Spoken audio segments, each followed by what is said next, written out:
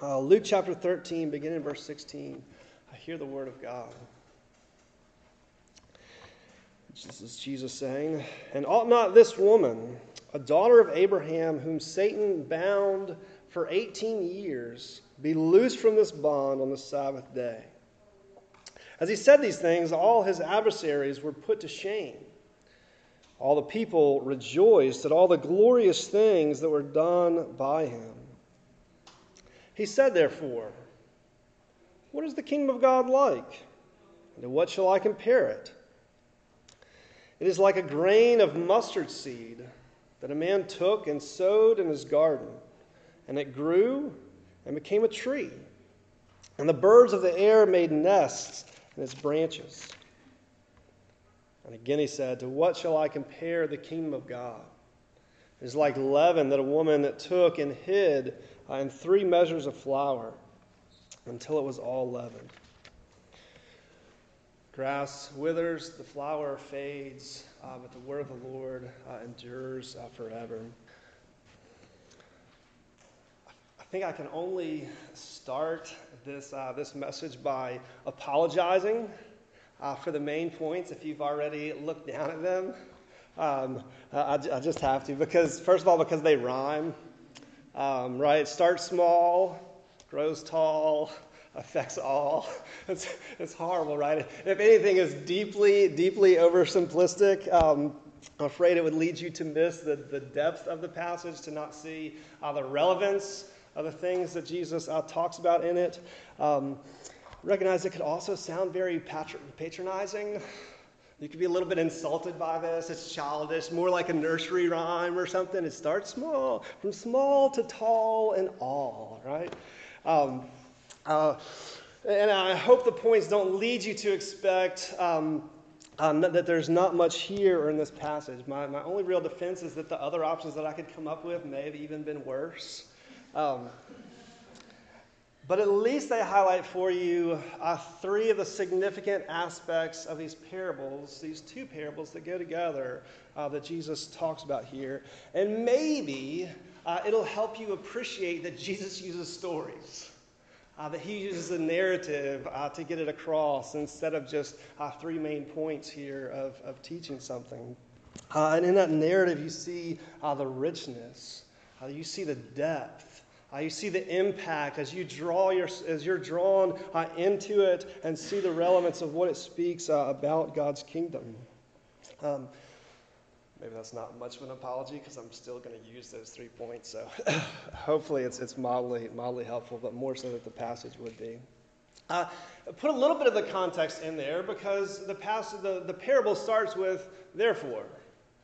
Jesus said, "therefore." So it's telling you whatever's been going on in the context is really important. And just before that, what you see is that his adversaries were put to shame and people rejoice at all the glorious things that were done by him. So this comes at an important point in Jesus' ministry as he tells this parable. People are starting to get excited. The opposition is starting to not have much effect against him. They're being shamed. They're being put aside. Maybe Jesus' ministry is gaining a new level of notoriety, popularity. People are starting to take notice. There's a little bit of recognition. But with that can come a lot of misunderstanding. So Jesus gives us some comparisons. What Jesus' ministry from the beginning has been about has been the kingdom of God. He is proclaiming to us God's rule and how God is reigning and what he is doing. And so here he says he's going to give a couple, what can I compare the kingdom of God to? To what can I liken it to you so that you have a little bit more understanding? I think a lot of times just when we use comparisons, what we're trying to do is like, yeah, I mean, you kind of get it, but let me see. Well, it's kind of more like this. Right? Like maybe you start to have some understanding of what Jesus is doing. People are getting excited about it. They're amazed at these glorious things that Jesus is doing.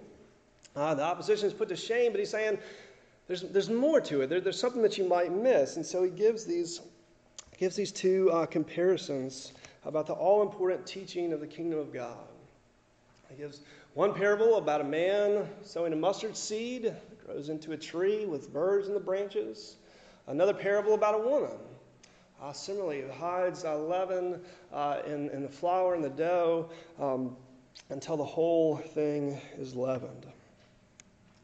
But he's telling us this for us to learn something about the kingdom. So what I think we have to ask as we look at this passage is to think, what do we expect from God's kingdom? Maybe what do we expect Jesus to be doing? What do we expect Christianity to be? What do we expect our relationship with Jesus to be? How do we expect the world to be changing or ourselves to be changing? What do we expect God to be doing for how he rules, for what he's doing when he brings it about? Whether as a Christian embracing that kingdom, seeing yourself as part of it and going, well, yeah, but what is it? How's it go? Or maybe even as a non-Christian coming to it and maybe having criticism of it, maybe things against it, or just thinking that's not really the way things should be. If someone's going to claim that here's God, but here's the way the world works, what's really going on? But whether Christian or non-Christian or anywhere on the spectrum in between, I think there's plenty of times where who've been disappointed, who've been confused because God doesn't work the way that we expected him to. Maybe rocked, maybe thrown back, maybe frustrated and angry, maybe excited and thrilled at other times. Different expectations that we're off. I think we have a tendency in two different ways. I'll kind of take this angle on all these as we look at it. There's a tendency toward overstatement, and then there's the tendency toward understatement. Maybe that's the optimist and the pessimist. The people are getting excited. Here's this kingdom. Look at these things Jesus is doing. The opposition is just shamed. Here's where it's all going to go. You just say, let me tell you what it's going to be like. Maybe that's those against it going, here where it's come to now, but certainly won't continue to go this way. Either that overstatement or that understatement can easily miss the significance of the kingdom of Jesus. Telling us this parable, sorry, you're just going to have to put up with it. He tells us that the kingdom of God starts small. I won't connect in with the other points. Starts small. At the beginning, we could describe God's kingdom as underground. Literally, right? That's the seed is sown, is planted underground. It's underground. It's hidden. She hides it in the rest of the flour. It's fringe. Put it this way. In other words, it's the hipster's dream religion. It's underground. It's authentic. It's fringe. People haven't heard about it. They don't know what's really going on there. It's the incredible band that no one else knows about yet.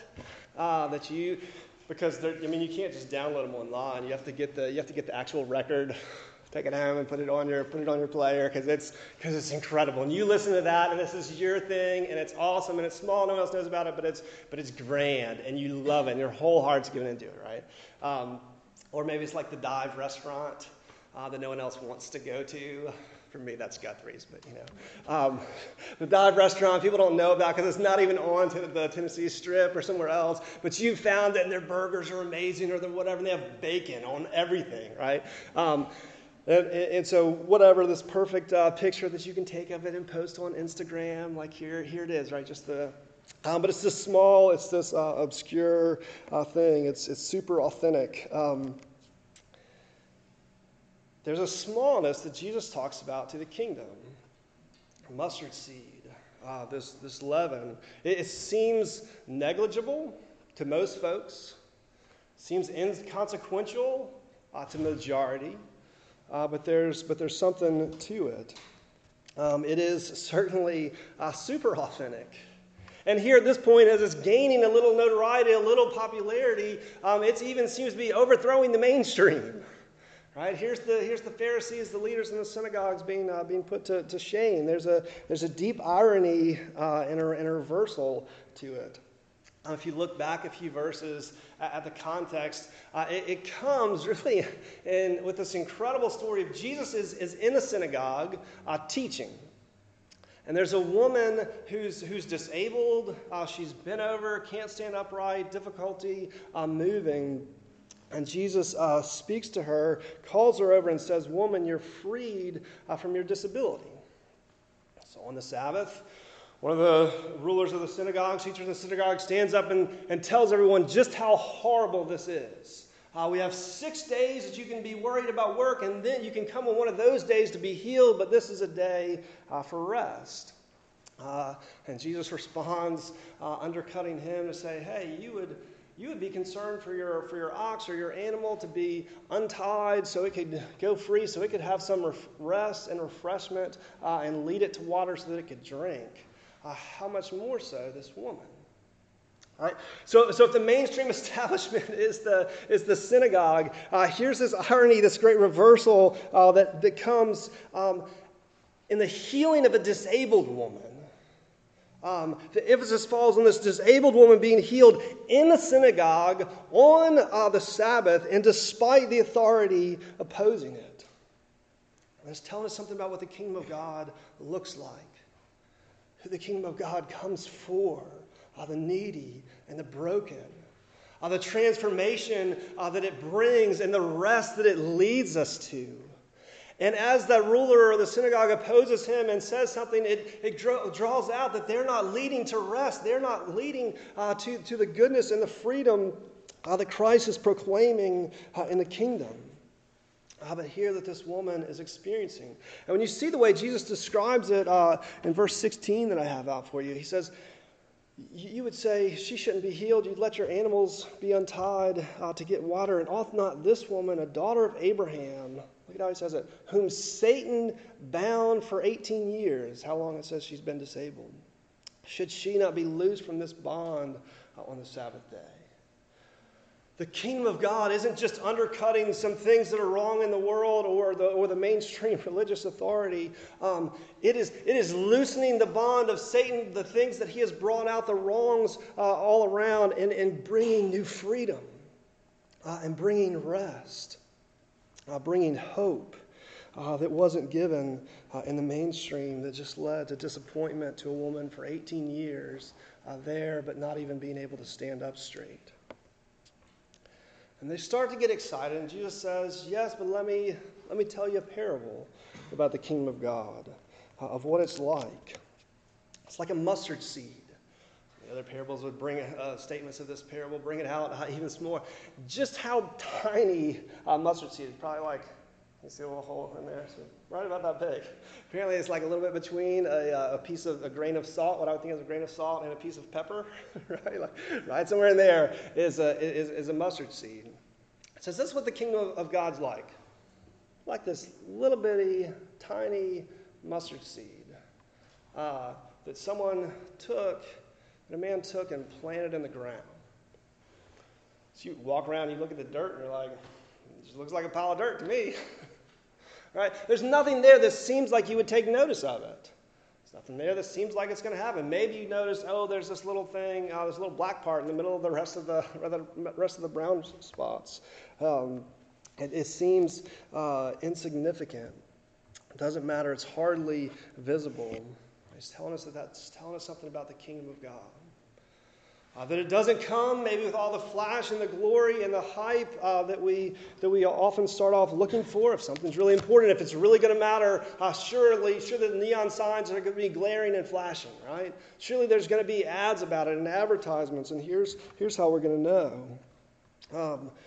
The kingdom of God is like this tiny seed just under the earth. Someone's planted there. Or he gives the image of the woman, not just for the males, female image as well, as he just healed this woman. If you know Luke, he brings these, Luke's gospel brings this out again and again. He speaks to this image that women would have very much related to at this time of someone, very common thing, like the mustard tree was a common bush or tree or plant there, that she's baking bread.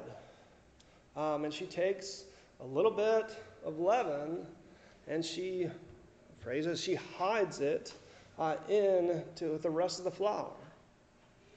If you're looking at the whole thing, you're not even sure where the leaven is and how it works in, but she works it all the way through. I can't tell that it's there. It's a small amount compared to lots and lots of flour here. Now, listen, this isn't just saying value everything that's small, right? Maybe you had a small start to the day today, but that could lead somewhere and get really great. Maybe this feels like a small start in your career, but think of the steps that could go and where it could lead to. There's tons of truth in some of those things, and that's great. That's wonderful. This is not what Jesus is talking about. He's telling us about the kingdom. He's not just saying, hey, the hipster is right, smaller is better, less known is where it's at and where the significance is. Find something that no one else knows and grab hold of it, and that's where you're going to find meaning and hope and identity, and that you're the one that knows about this, and this is the thing that you value different from other people. He's telling us about the kingdom. And the expectation at the time was that the kingdom of God was going to come like a flash with glory and judgment and victory. Here they've been waiting for the Messiah that God would bring. They're under Roman rule, and they're waiting for him to come and defeat the Roman Empire. And put down the Jewish flag, as it were, and say, here's the way it works now. Everyone bows the knee to me. This is the new kingdom. This is God's reign now in its fullness. And Jesus says, let me tell you about the kingdom of God. Like this little tiny mustard seed planted in the ground. It's like this little bit of leaven that you can't even tell is there, hidden within the whole of the flour. It tells you a lot about the kingdom of God. It tells you here, as you're looking at it historically with what would come from Christ, that their expectation for the kingdom of coming was way off. And I think a lot of times we still have that same off expectation for what the kingdom of God should look like. It starts off in a very backwoods place with some Jewish baby being born in a stable somewhere, without all the glory and the excitement of it. Looked out in the view of world history, here in this one small tribe, one small family, in this one small tribe, in this one small group of people in one place, God himself comes down and things begin to change. It's not the way we expect it. Even looking at Jesus' life and his ministry, does some amazing things, signs, wonders, miracles, healings, impressive teaching that people get excited about until there's more and more opposition that builds. And while here the opposition is shamed, not very long before all the shame is laid on Christ, before he is mocked and flogged and rejected, even by his close friends, and there's no one hardly left to follow him. He's nailed to a Roman cross, judged, condemned, and breathes his last. Because that's what the kingdom of God is like. It starts small, like this mustard seed. You look at the beginning of the church. Christ being raised and speaking to a few who are doubtful, like Thomas, could this really be? I won't believe until I can see him and touch him. And Jesus appeared to others. And then as he ascends, something more begins to happen. And so this major world religion, as we see it now, with such influence, started very small in what seemed to the Roman Empire at the time very inconsequential, that we don't really need to worry very much about, even in the early days of it. I think that's really significant for us and how we expect God to work now. A lot of times we think, okay, God, here, I'm giving myself to you. I'm coming to your word. I'm looking for change, and now make it all wonderful. Change is slow, and the glory doesn't follow along quick with it. And sometimes it seems like the good that's there is hidden and can't be seen. Sometimes it feels very inconsequential, even when you just look at what it is that you maybe believe and how that might affect your life or the world around you and what God may be doing. We're often disappointed when it seems so small. I think it applies a lot to how I would look at RUF, how I want y'all to look at the campus, to say, what effect could you have Fun room. I like being in this room. You're full with the number of chairs that we have there. But what would this be? How would this matter? There's such a big campus. So many people out here. That the kingdom of God starts small, underground, hidden, fringe. But not just the way that the hipster wants it to be small, in a way that they can control, that it's his or hers only because you know about it. We're the ones who are the insiders. Others are kept out. It's contained. It's safe. And we have a sense of belonging here with just this. It starts small, but that's not all that the kingdom is. And say it's just this mustard seed. So secondly, grows tall. You can describe it as Jesus' description is saying that the kingdom will be trending. That there will be some point where people will say about this, biggest deal ever. Right? All these, it would be wildly significant and wildly popular.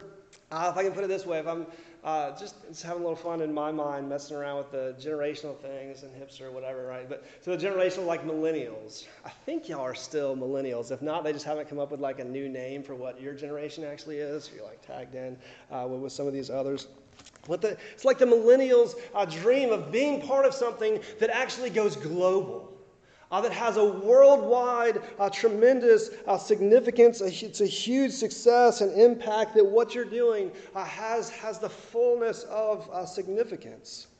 We may like downplay what we're doing a lot of times. It's cooler to just pull it down. But still, what we want is recognition. Still, what we want is to be part of something bigger that matters. That's not just some insignificant seed stuck in the ground. That's a majestic tree that's providing a place of shade and places that other things would come and have recognition in. It's big. It's popular. It's spreading. But Jesus tells a parable a little bit different. There's that truth of it growing, but some of the other parables will speak more of how it comes. But this thing that starts off so small and insignificant is what becomes the big tree with things on his branches. But it's kind of interesting. A lot of the other passages in Scripture where we talk about this tree, go back to some of the Psalms, especially Ezekiel 17, Daniel 4, would talk about a kingdom as a tree, as a great tree that would grow up. At one point it talks about the top of it being cut down, another part being planted for it to come. But he doesn't talk about it as this great tree, the cedar, right? The cedars of Lebanon and their strength. He talks about it as this common bush, as this common plant, the mustard tree, that as it's planted, it has so many seeds in its pods that it's hard to ever get rid of because it's continually replanting itself, continually growing. But it's the common thing that's there again and again. Or as it speaks of the other analogy in the leaven, it's hidden, it's folded into the leaven, but it's 3 measures of flour until the whole thing is leavened. But that would, the commentators say, that would be enough to feed more than 100 people. It's not just your common meal; it's something that applies much broader, a big impact with it. But it doesn't just come and start in this fullness of height or significance. But what starts off small becomes big. It grows in that significance organically, progressively, finding its full aim. Now, it's not just saying then, the go big or go home. If something's not popular, you don't need to worry about it unless it's hit, high enough on the charts, the top 100. Then it's probably not something that you even need to worry about. If it's not a style that's accepted by everyone else, then you'll just be an outcast if you're part of it. It's not just telling us to go with what's big or what's popular. It's telling us something about the kingdom. A kingdom that would start one way but doesn't end in that same place of insignificance or small, inconsequential negligibility. Though Christ was born in a stable in the backwoods of Bethlehem, where is he now? but sitting at the right hand of God the Father, ruling over all things, ruling over the universe. And Scripture would talk about it, that he is ruling until all things will be placed under his feet. And the last enemy to be placed under his feet would be death. That there's a different place that it's come to from what it started about. And these people, even when they're getting excited about the kingdom, as they see Jesus healing this disabled woman, it's speaking to much more. He says, beyond what they can even dream of or expect. In that moment, as they start to get excited, the kingdom becomes much, much more. It is God himself for us, representing us, reigning for his people, and eventually making all things right. So that church that started with a few people who struggled to believe and doubted and waited, were filled with the Spirit, and many more were drawn in. And what started then as this small group of people in the upper room, what we refer to as Pentecost, now is one that stretches around the globe. That has impacted so many peoples, languages, tribes, and nations. That is the most influential world religion, and so many things like that. And yet that's not even still the fullness of what Christ is talking about. It's not full until he's speaking of that time when Christ returned. So it's not the millennial's dream of just having that global significance and all now and in glory with flash and hype and spin. It's gradual, organic, unfolding, but it still is that until that day when Christ returns. Until that day when all things are made new and made right. The new age, when all is perfect and all longings are fulfilled. That the longing is to just have it now. There's still more that's to come. But that Christ is able to fully bring out. What starts as a seed becomes the tree branching out. What starts as a dough is worked throughout the whole. So thirdly then, affects all.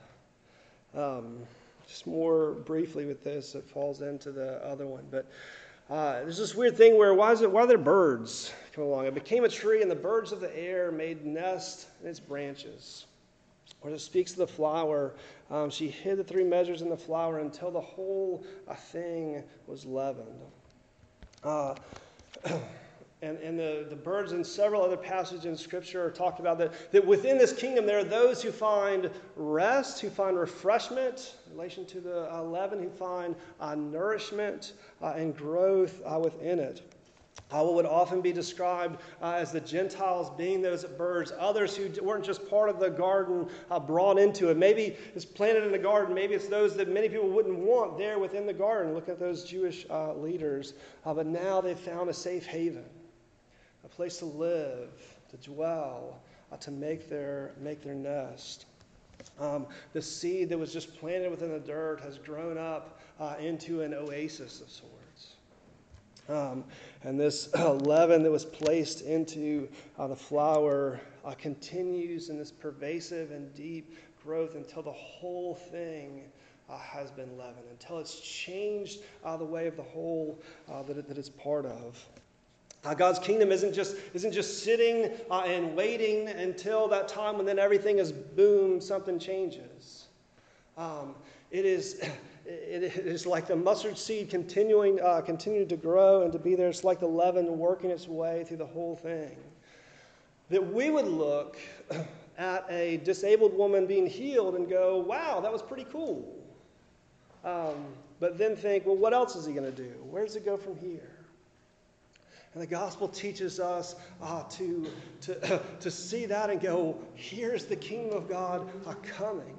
Here's healing and rest that wouldn't be found before. And here's this woman now representing the work that God has done in her, and then it spreads out from her, maybe slowly, but gradually, and yet beautifully, with a deep, deep impact as the gospel comes and affects us. It starts in a small way, maybe a word spoken to you by a friend or a word that you speak to a friend.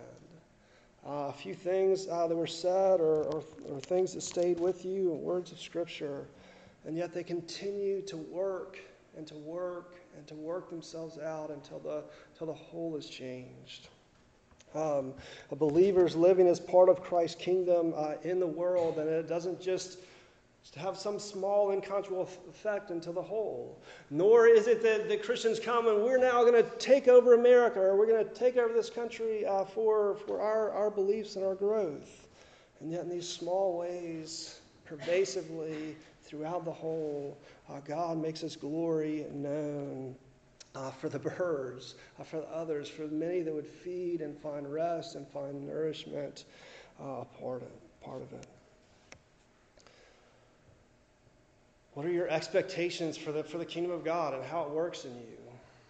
What are your expectations for what happens when you come to RUF on a Thursday night? When maybe you show up in church on a Sunday morning, when maybe you open your Bible and read, or when you pray, or when you talk to a friend, or you go to a small group, or you have some of these conversations, or what are your expectations as you would speak about Jesus to someone, as you would open the Word with someone else to talk to them? What are your expectations for Christianity, for Christ, for the gospel, for the kingdom of God, and how it would grow? Are you only content if there's some huge flash, an exciting thing to jump on and be part of? Or do you feel like, no, everything has to just be small and stay small, and that's where the real things are found? Get in something that you can kind of feel known, controlled, and part of, and that's where you can rest. Or is it realizing that God, though beginning like what appears to us totally without consequence, and not having much ability to do anything, yet that God would so work in it to transform and reshape the whole of society, the whole of the universe, the whole age that Christ will bring when he returns. It's not just something that we feel like, oh, maybe we're hyping this too much and people are going to end up being disappointed. Because Christ is able to bring out the fullness of perfection in the new age. It's not something that's just the understatement of, well, it doesn't really matter. Here's these things. There's more to it of what is brought. You can play with me in the sense that it has that critique for the hipster, that there's something that the millennial hipster longs for in this small but authentic thing. There's something there to connect that says, yes, and the kingdom of God has this unseen significance that goes beyond that. But still critiques it to say it doesn't stay small and under your control just for your belonging. It goes beyond you. Has something to say to the millennials longing for something to be big and worthwhile and glorious and hope, but it critiques and says it doesn't just all come with a bang or in a moment. There's slow progression, organic growing that goes even beyond what we would expect, what we would hope. Jesus, in a synagogue on a Sabbath, takes a disabled woman and enables her to stand straight, to have freedom, to be loose from Satan's bonds of sin that she's suffered in for 18 years, and gives hope and speaks of something more about his kingdom. And he says still to us, to what shall I compare the kingdom of God? It's like a mustard seed that a man planted in the ground that became a great tree that the birds of the air found their nest in it. Or to what shall I liken it? Like a woman, it's like the leaven that a woman took and hid in 3 measures of flour until it was all leavened. There's a place for us to hope and long and be confident, even from the standpoint of need and struggle, that Christ gives rest and hope and freedom and confidence for the kingdom of God.